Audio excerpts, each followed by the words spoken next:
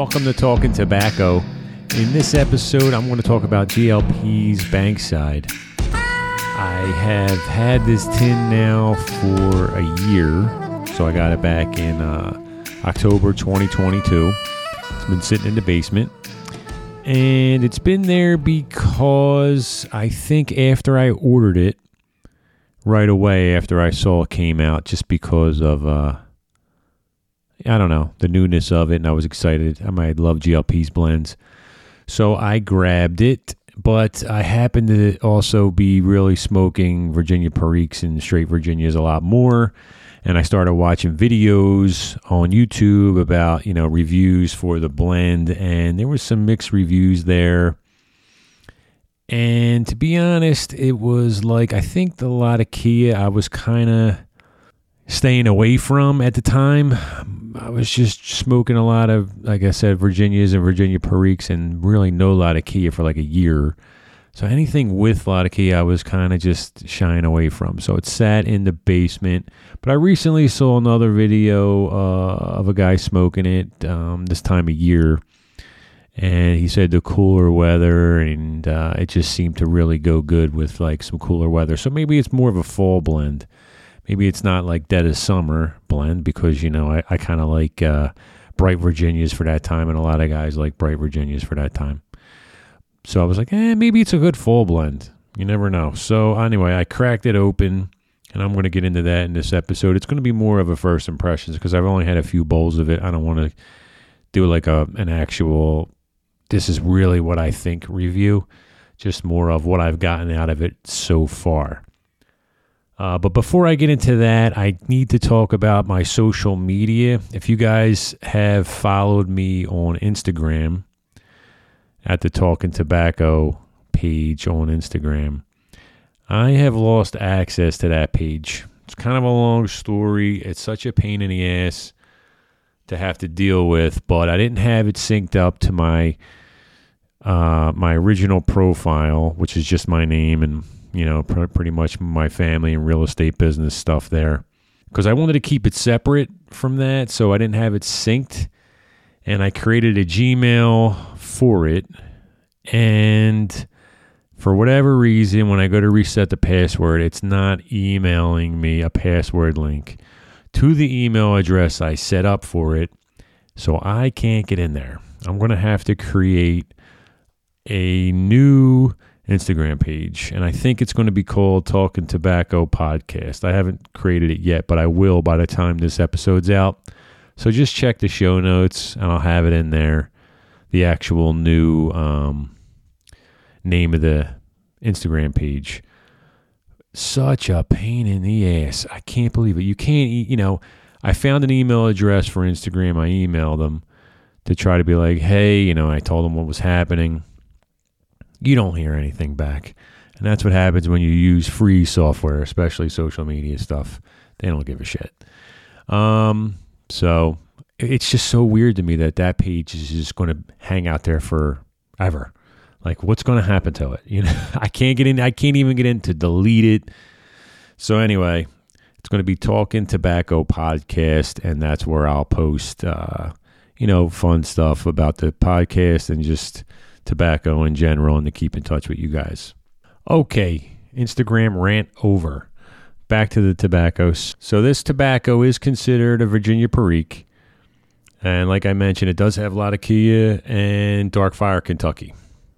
But when you're on smokingpipes.com and you're looking at the components and where it'll give you the family, it has it as a Virginia. So this is considered a Virginia Perique with a dash of dark fired and Latakia to create this other element going on in the blend. So again, from me, who has been smoking mostly Virginia and Virginia Perique blends only, I taste a Latakia pretty much up front.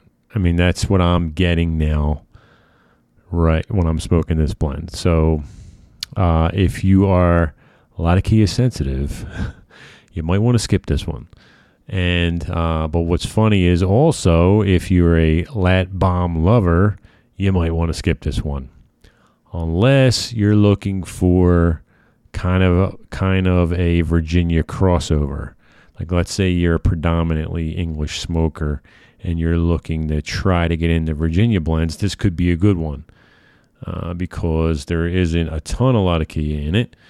And it might be a good crossover blend for you if you're smoking stuff like pirate cake and plum pudding, anything like that. It might work out for you. But that's pretty much what I taste. I get a lot of key. I get the dark fired, the Virginia and the Perique are in the background for me. So far, this is more of a first impressions. That's what I'm getting.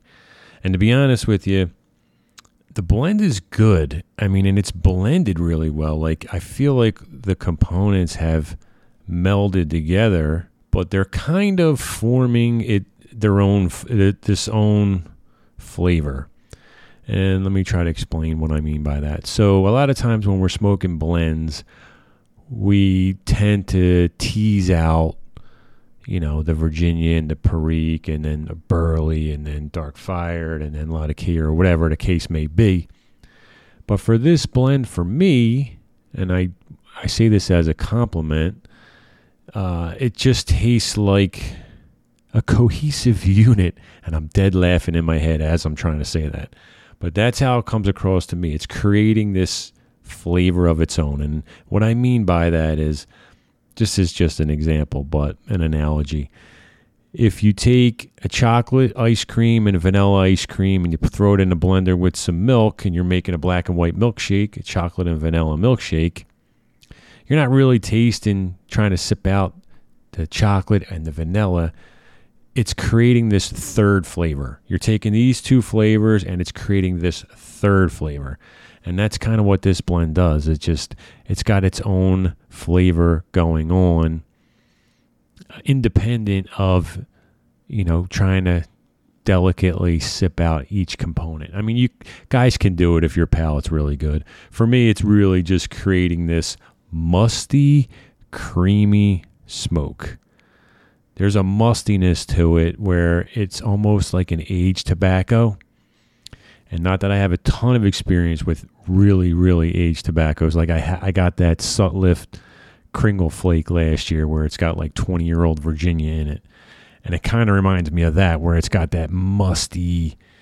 and I wonder if that's the dark fire doing it, like just the touch of dark fire. I'm sure it's a combination of everything there, but I'm just curious if that's the kind of feeling it's given off.